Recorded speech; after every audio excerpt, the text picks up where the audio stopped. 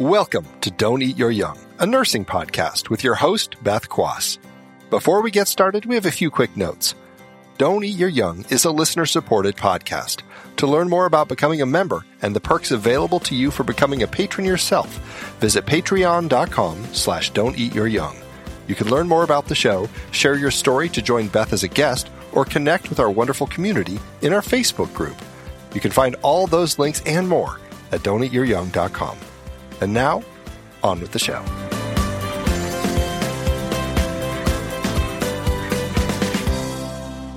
We are so lucky today to have Joneil Smith Conley here. She's been a nurse for over 40 years, and she knows a lot about bullying because that is kind of what she's studying. So, Joneil, tell us a little bit about yourself.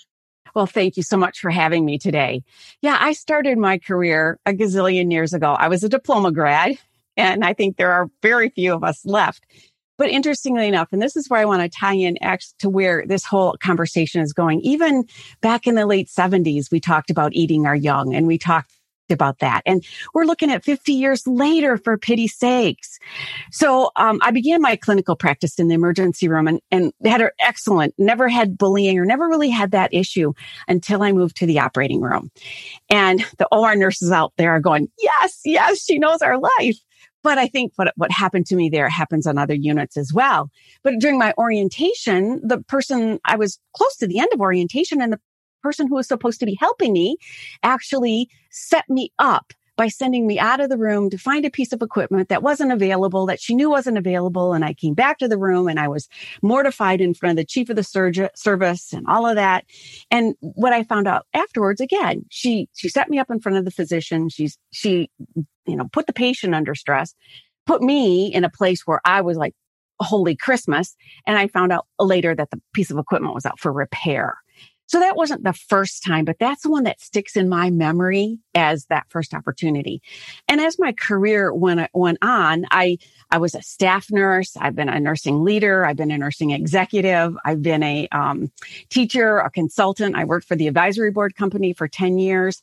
Got my BS, my master's, and finally my doctorate in organizational leadership, knowing full well that I would study bullying while I did it. That was sort of my end. I'm heading this way because anybody who's in a doctoral program knows you have to have a reason to be doing it. So I did my doctoral dissertation on bullying, and I used the population of OR nurses that I was the most familiar with. And so what I did is I used a model from an Australian nurse who said, okay, there's three pieces to this. One, there's organizational factors that lead into bullying. There's personal factors, and then there's consequences of bullying. And so I did this particular study, and I correlated the surgical never events. And what was interesting, and at the time they were wrong patient, wrong site, wrong procedure, routine instrument, and death of an ASA1 patient. Not to my surprise, every single one of those particular never events correlated to bullying. And when we did this study, the surgeon came out as the highest bully, which I had, and these were findings I wasn't surprised with. But when I added bullied by my boss, bullied by my colleague, and bullied by an ancillary staff member, they far exceeded bullied by the surgeon. And I think that's kind of telling as well. So I got done with this about 11 years ago, and I went, okay, I found out what I already knew. I validated what I knew, and I didn't know what to do with that information. I was still figuring out and looking for tools, and I had gone to a coaching practice years before. So I did it. I coached as a nurse. I think we do it all the time, but I was still trying to process what's something I could give nurses, not just nurses, but everybody. And you know how sometimes these downloads just come to you. So I was in a convertible with my husband in the Upper Peninsula of Michigan, and all this information came to me. And what it turned out to be is what I call the meanness matrix. And this tool is, and again, we'll make it available to your listeners and in some other fashions, was a way for you as the person who is being bullied to recognize, first of all, it's not about you. Even though you are feeling this, and it's very, very personal, and it's extremely toxic, and it's extremely difficult to address. But there's a spectrum of bullies. There are people who are rude, and a lot of times people go, "They're bullying me," and again, it's a fine distinction. But I want us to recognize, I would say the majority of things are rudeness, and we react to them in such a way that we give away our joy. We give away some of ourselves because we automatically responded. So we have the spectrum of bullying. We have rude. We have the folks who we would categorize as bullying. And part of the researchers' problem is we don't have a true definition of bullies, but we kind of have an idea what that looks like. And then the third category are the folks with narcissistic personality disorders or full-fledged narcissists. And I used a lot of the work of Dr. Christiane Northrup. She wrote a book, Dodging Energy Vampires, where she talks a lot about this. And that's a small population of individuals. But the first thing I want you to give some thought to is, who's this person? Who is the person that's doing this? And again, let's be honest. Right now, we're talking about people, but you can be bullied by an organization, by a doctrine, by a whole bunch of other things. And on another episode, we'll talk about me being bullied by the healthcare system when I had a medical situation, but determine what is the characteristic of that individual. Then on this grid, which we call the meanness matrix, the horizontal axes, in the far left-hand corner, it talks about, does this person really matter to me? Are they in my circle every day? Now, I always say they matter to Jesus. They just might not matter to me. And then you move up a little bit and folks that matter a bit, folks that you have not intimate, but a friendship, a collegial, a comradeship. And then the upper folks are the ones who really are that small circle of your dear friends, dear family, those people who really impact your life.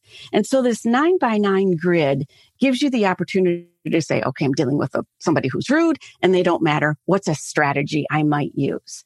So that was sort of the outcoming. And I've been presenting this for the most part in nursing orientations. Because when we think about our new grads, and let's pause for a minute for those pandemic new grads, we send you our love and prayers. And stick with it. You'll get there.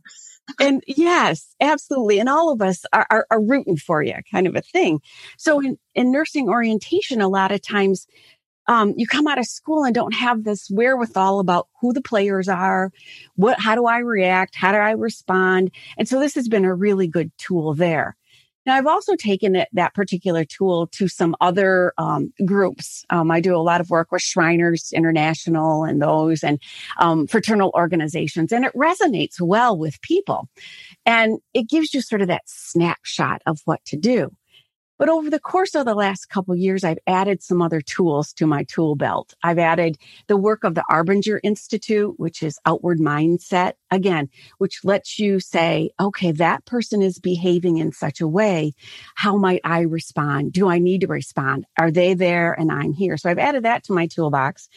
And recently this past summer, I did some work with David Emerald, and he took the work of Stephen Karpman, who created what's called the dreaded drama triangle. Now, can we stop for just a second? Because everybody's going, I'm there, Joni, give it to me. But the drama triangle talks about when you're faced with a situation, you can become a persecutor, you can become a victim, or you can become a rescuer. Now, can I just stop for a minute and let everybody know I resonate, or I reside in the rescuer spot? Yes. A lot. As probably most nurses do. But what David Emerald has done is said to get out of that, the rescuer can become a coach. The persecutor can become a challenger. The victim can become an advocate. So there's a lot of spots to that. Great you do it at orientation, because those new people need to learn it, need to know how to cope with those things. But we all need to hear what you are talking about. Absolutely. Absolutely. And at the beginning of 2020, I'd really started a process of interviewing nurses. You know, it was a year of the nurse and all. And then we had March hit us. And so the nurses were, as we all know, we all were consumed with what was happening in our world. But I had done about 15 interviews, and those 15 nurses were seasoned nurses, surprisingly. And most of them said, I struggled a lot with this early in my career with nurse to nurse. Now it's other factors. It's organizational factors. It's leadership factors. So I think the the concepts are still there, but I think over the course of our career, sometimes those our focus changes on what we're dealing with. And I also have a strong belief, and this comes from my days at the advisory board where we talked about disruptive behavior. Those of us who were in practice in 2008, when the Joint Commission came out and said, thou shalt do something about disruptive behavior. But we talked about, the fact that we have to own our own behavior, and we have to make sure that we're in charge of what we're doing and not always blame the other person. But I think organizationally, one of the things I learned during that period is that organizations need, first off, a code of conduct that is enforceable and enforced. That is square one. And for those of you who are having issues at your organizations, be sure you have a copy of that code of conduct. And have it with you. Again, things have evolved over the last few years, so it's not just racial slurs and all that. I always talk about the trifecta, the eye roll and the hand on the hip and a sigh. I just did it for those of you who are watching the podcast. But we always talked a lot about as leaders, well, I can't discipline somebody for that behavior. Well, we know that is still putting up a wall. That kind of behavior is keeping the other person from getting the information they need or the thing. So organizations, first off, have to have a code of conduct. Secondly, organizations have to have the courage to address these behaviors. Again, I can speak for the most part with my wonderful, beloved surgeons in my life that I've had to have some of these really interesting educational processes. Aren't I being correct with all this? But everybody on the podcast knows I know exactly what she's talking about. But organizations have to have courage to say, you know what? This isn't okay. These behaviors are impacting how we deliver care. And if I could pause right here for 1 second, and I want your listeners to understand, and you're going to have access to this resource about how to word your descriptions of bullying so your voice will be heard. The document's actually called How to Chart Bullying So Your Voice Will Be Heard. And what ends up happening, and any of the leaders who are on the front, I used to get things shoved under my door. So-and-so did so-and-so. And if it wasn't signed, I did nothing with it. I figured, you know what? You better have the gut. I was going to say the balls, the guts to sign it. But what I want you listeners to understand, and this goes back to the organizational piece, is that you can say what happened. And this is the other piece that we're not really good about, taking our emotions out of the equation. And I know I've found too that when people would come to me and have complaints of bullying or something, they rarely would put their name to it. And they'd say, well, I don't want to do anything about it, but, well, then I can't do anything about it. Exactly. And so if you can own up and say, this person said these and put the exact words, don't use words like they were rude or they were mean or this was awful. That's not going to get you very far. But if you can say, Sally Sue said, the piece of equipment is so-and-so, and I told you it's there and you need to go get it because I said, I'm giving an example. But what the next piece I want you to document is, what was the impact on patient care of that? That's the key, my friends. And say, because this piece of equipment was not available and she was not helping and I had to go running, Mrs. So-and-so's treatment was delayed by an hour and a half. Therefore, she didn't get this. She ended up staying an extra day. Is that making sense how we can map that piece out so that we're not, granted, this is impacting you. And I'm not downplaying the impact on the individual. But what I want you to get to in this spot, the very beginning of this document, is what was the impact on the patient? What was the impact on the organization? Did you end up staying an hour and a half overtime to the tune of $75? And again, I don't always want to go to the money, but when you're presenting this to your leadership team, you say, this was the impact on patients, the impact on the organization, the impact on me, and actually write those things out. And now the other piece of this document, there are what we would call serial bullies. Yes, there are.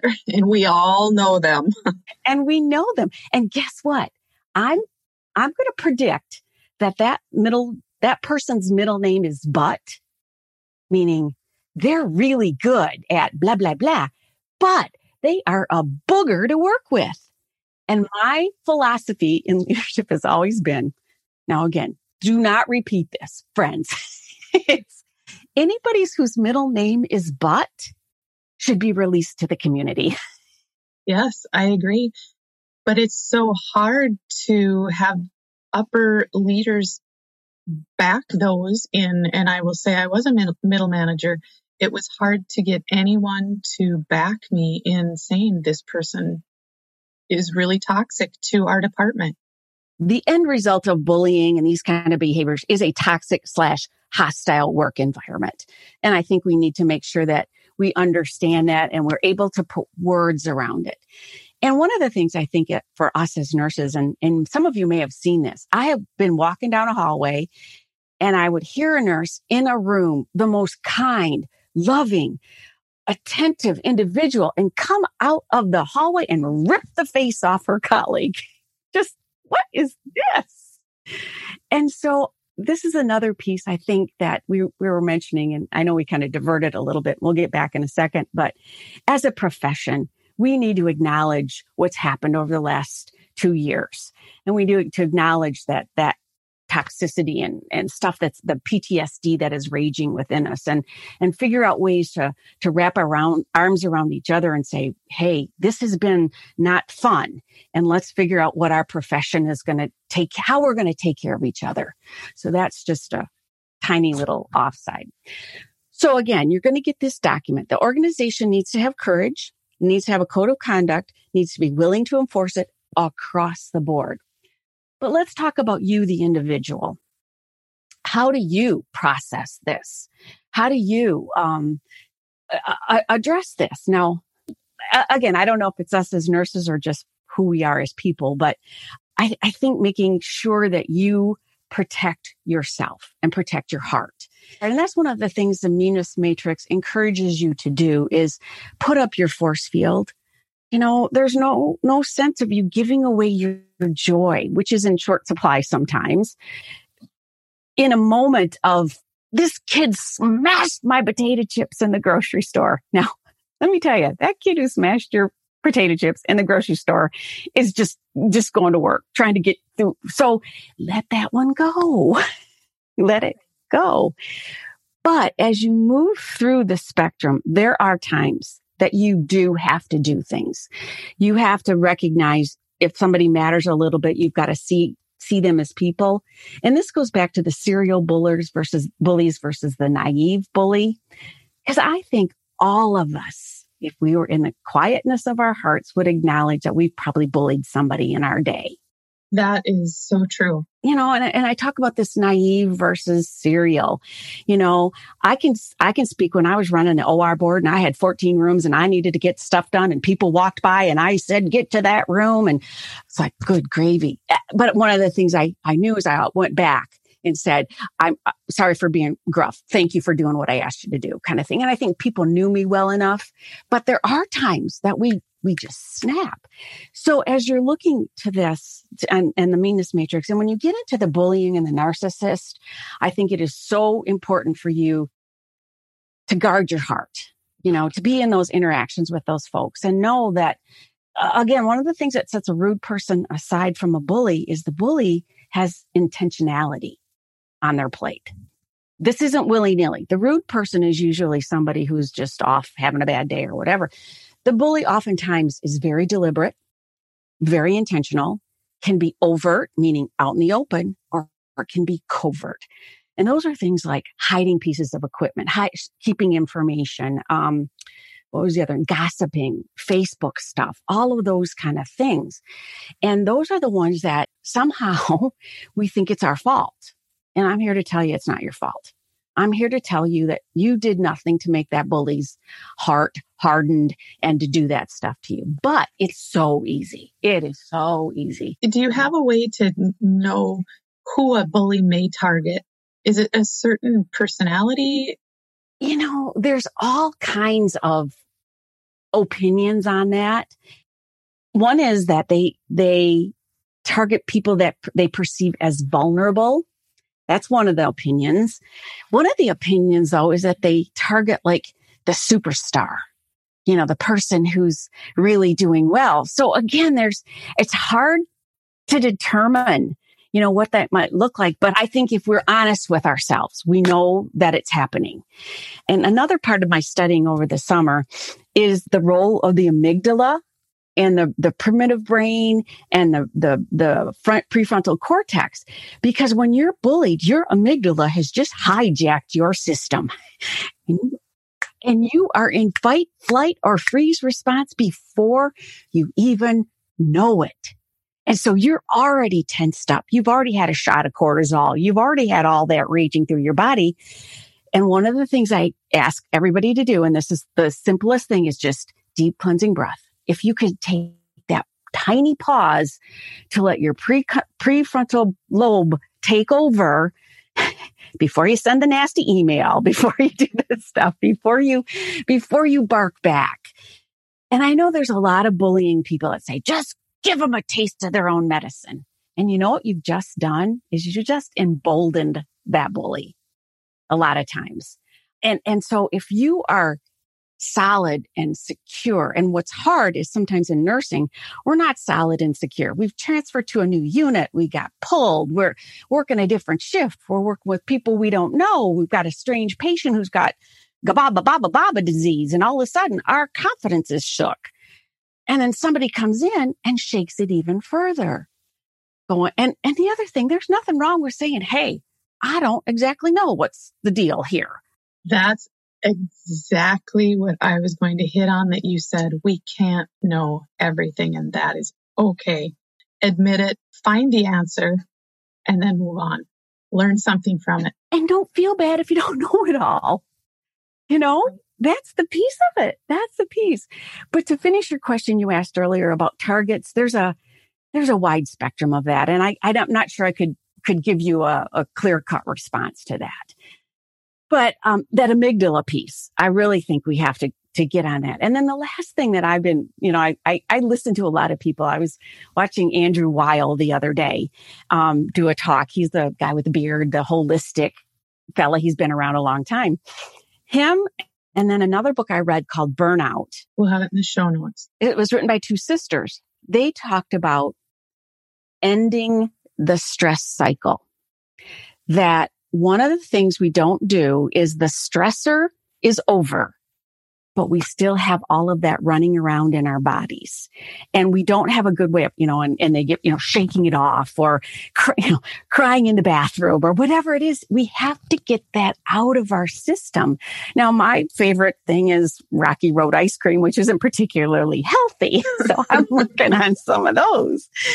But acknowledging the saber-toothed tiger, the bully, the surgeon who's a twit, the boss who's, kind of in another dimension. We have to recognize that we've gone into that fight, flight, freeze. That cortisol is running through our bodies. We are tensed up tighter than a drum. And then they leave and we're still tensed up tighter than a drum. So what Andrew Weil has suggested, and I've started doing this, where you do a breath in for 4, you hold it for 7, and then you breathe out for 8. And that's a lot of other people have breathing.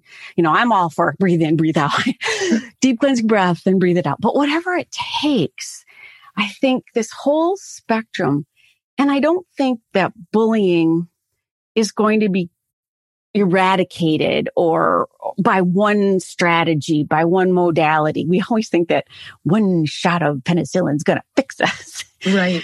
And I think this is a multidisciplinary approach that we have to take to this. But as professionals and the folks listening to this, I challenge you to take charge of your own response. I challenge you to say, you know what, this is happening.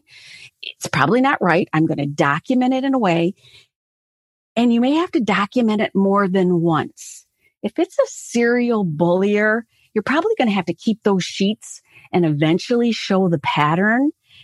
But I'm telling you, if something terribly egregious occurs, get on the dang phone. I always talk about the fact that most of us as nurses would lay over a patient if we saw somebody doing something wrong, but do the same for ourselves. When is it time to say, this is enough? I am now suffering PTSD from working with whatever the bully may be. When is it time to walk away? Well, we can also talk about the consequences of bullying. And those are, we know that there are physical consequences. When I tell the story about when the CEO was a bully of an organization that I was at, I gained 30 pounds and had 7 ulcers. That was a clear-cut signal that something was amiss. And I also feel like sometimes we detach from our physical signals. Or your body's going to send you signals. If you lay awake and you can't sleep, you have insomnia, and if you're playing that scene over and over in your head, if your family relations are suffering, my husband, when I was in that situation, goes, I don't like you right now. So that was, so we know that there's physical, there's emotional, and again, there's a spectrum. And I have sadly stories of nurses who committed suicide over these issues. And so there's nothing wrong with saying, I need help. Whether it's a coach, whether it's employee assistance, whether it's a therapist, whether, all of those things. And at the end of the day, and I think this is getting to the question that you asked, at the end of the day, each of us owns our own practice. Each of us owns our own soul. And if you are in a toxic or hostile environment, get the heck out if need be. If you're exhausted, all of the and there are toxic organizations. I'm just going to say it. I please don't come after me. There are. I think most of us could say that we know of them. One of the things I think that keeps us as nurses from making big, bold changes when we know that we're getting eaten alive. Well, we've worked long enough that we don't have to work X number of holidays. We're on day shift. We got a good schedule. We got all these sort of things. And all of those things are important. I'm not negating that. But if you're getting eaten alive from the inside out, nursing is a buffet, for pity's sakes. Your nursing knowledge is usable in so many places. And, I was never one that was gifted for the bedside. We all have different, I went to the emergency room, I went to the operating room. Those were really good places for me. Now I did my times and all, and if you're in, like I said, I always tell people, if you pull into the parking lot, you grab the steering wheel, you bang your head on the steering wheel going, I can't do this. Listen to yourself. Look in your organization. There may be a different unit. You may have to go through the pecking order. And going back to Benner's novice to expert, we hate being novices. Yes, we do. We hate being novices. We like being the one, because I think a lot of us are rescuers like me. We like having the knowledge. We like having the skill. We like those things. A lot of times we like our friends. We build, my dearest friends are some of the folks I've worked with over the years.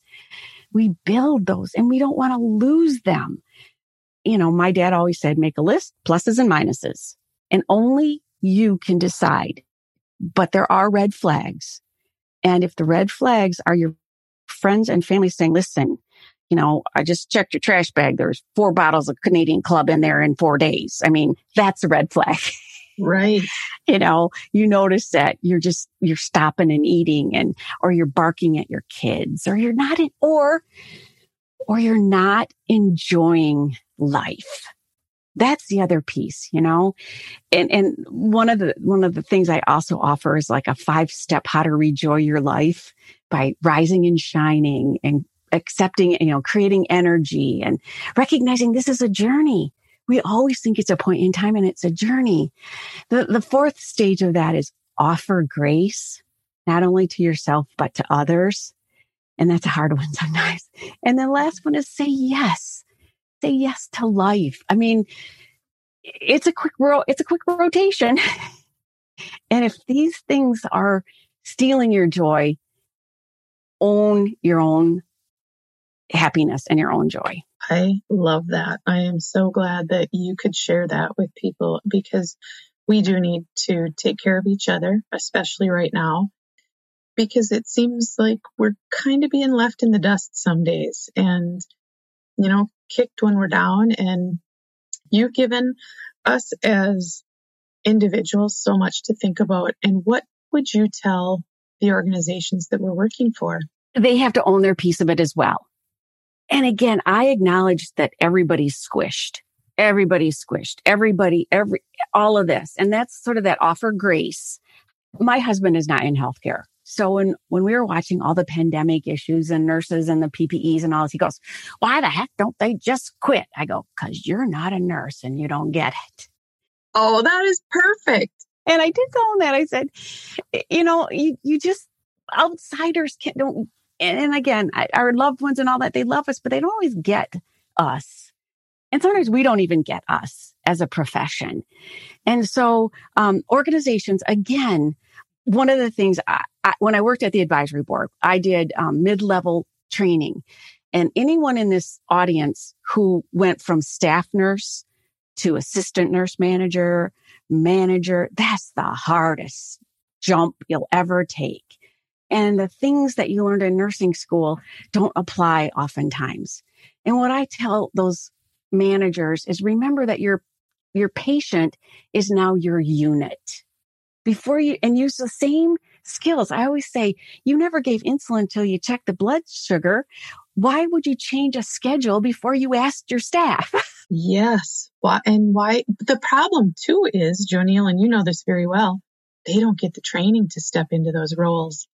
Bingo. That's exactly what I'm saying. And everybody gets mad at this brand new manager who's out of his or her element. And I was blessed this was 1,000 years ago when I first made my very first transition from staff nurse to leadership, is there was 5 of us and we had to go to HR every Wednesday afternoon from 2:00 to 3:00. And we got a really good how to do agreements, how to do a schedule, how to have a difficult conversation, all of those things. And organizations have lost that. And they expect, I'm going to take this fabulous clinician who's superstar. And a lot of times that superstar is the last man standing and they go, okay, you're not the boss. Yes. And it's not fair and it's not right. And so I would say to organizations, invest in your nursing leaders, invest in leaders overall. But I'm passionate about nursing leaders. That's what I did for a lot of years, was that piece of it, because when I was an assistant director, I can't remember. I was in my leadership career in the operating room, and I was fast approaching a director level. And I went back to school and got a master's in business administration because I thought the net present value of money was what I had in my checkbook. And this sounds terrible, but I wanted to sit at the main table. I wanted to be the person sitting at the table, but I didn't have the education. I didn't have the knowledge. Now, a lot of times people can get knowledge by studying. There's a lot of resources out there now. You don't always have to get a master's degree, doctorate degree, whatever. But I would challenge new leaders. You might have been a leader for 10 years and you still don't know some of this stuff. Take it upon yourself. Become friends with the chief financial officer if he's a good guy or gal. Learn some of the strategies that are going to help, because bullying is a symptom sometimes of other things happening in an organization. It's a symptom of a poor communication chain. It's a symptom of poor leadership decisions. It can be a symptom of, one of the model that I used, one of the things I talked about was that sometimes bullies get promoted because they get things done at the expense of other people. So you need to, those are some of those key factors that organizations should be thoughtful and be considerate of. They're dealing with live human beings, not robotrons, to do these things. And I think our profession has, and again, I'm going to sound so biased for nurses, but I used to say I could fix anything with duct tape and hemostat because I could never count on environmental services to fix the stuff. Yes. And nurses have to wear all hats. Yeah. And we're tired. we're tired, and that's the piece. And again, folks that are listening to this that are just try to rest into yourself. Try to listen to your body. Try to listen to those signals that say something is not happening. Something's not right. I got to talk to somebody. I got to be with somebody. I got to do something. I got to, the whole thing about put your oxygen mask on first is overdone, but it's still true. If you don't want to, this sounds terrible. Nurse managers out there are going to kill me, but if you can't pick up an extra shift, don't pick up an extra shift. Absolutely. Please don't. Or you know what? If you really truly need a mental health day, take the mental health day. Absolutely. And that goes back to seeing people as people and as a profession and as individuals. Now, I know most of us will tell, we've all had colleagues that have had dastardly things, kids die and crashes and all that. And we will rally to that person's support and we will pick up shifts and we'll donate PTO and we'll do all that sort of stuff. But when it gets to be 3 years after the fact and the person is still in that spot, we get a little bit tired of that. And that's when that person has to say, I got to own my own grief, my own things. Yes, that is so spot on. And when I say take a mental health day, but once that becomes your routine or your habit, then it's time to say, I need to do something differently. Yeah.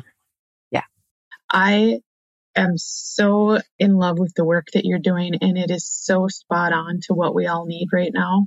I so appreciate you coming on. Where can we find you, JoNeil? Well, again, we'll put all this in the show notes, but I have a website, www.drjoneil.com.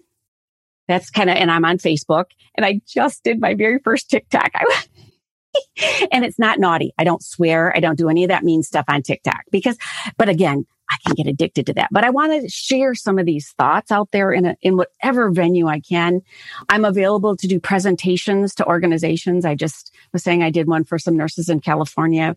We can't really travel a lot, but I got pretty good at this virtual presenting. And I have a presentation that says, don't eat the toxic soup. It gives you heartburn. So if anyone is interested in hearing that presentation, like I said, Facebook, Dr. JoNeil, and those are the places. But again, I do want you, if you get that document, when you get the document, not if, when you get the document about how to chart and it doesn't make sense, reach out to me. We can have a quick phone call. I'm happy to give you some of the verbiage because it's a shift to how we do this. We all need to get better at reaching out. I know you and I both were passionate about what we're doing, and we want to just help nurses, and please reach out to us. I want to thank you so much for being on the show today, JoNeil, and I hope people can find you because your work is very important. Mwah, thank you. Thank you so much to JoNeil for being on the show today. She is a dynamic woman, a great speaker, and she has devoted a lot of her life to helping those that have dealt with bullying.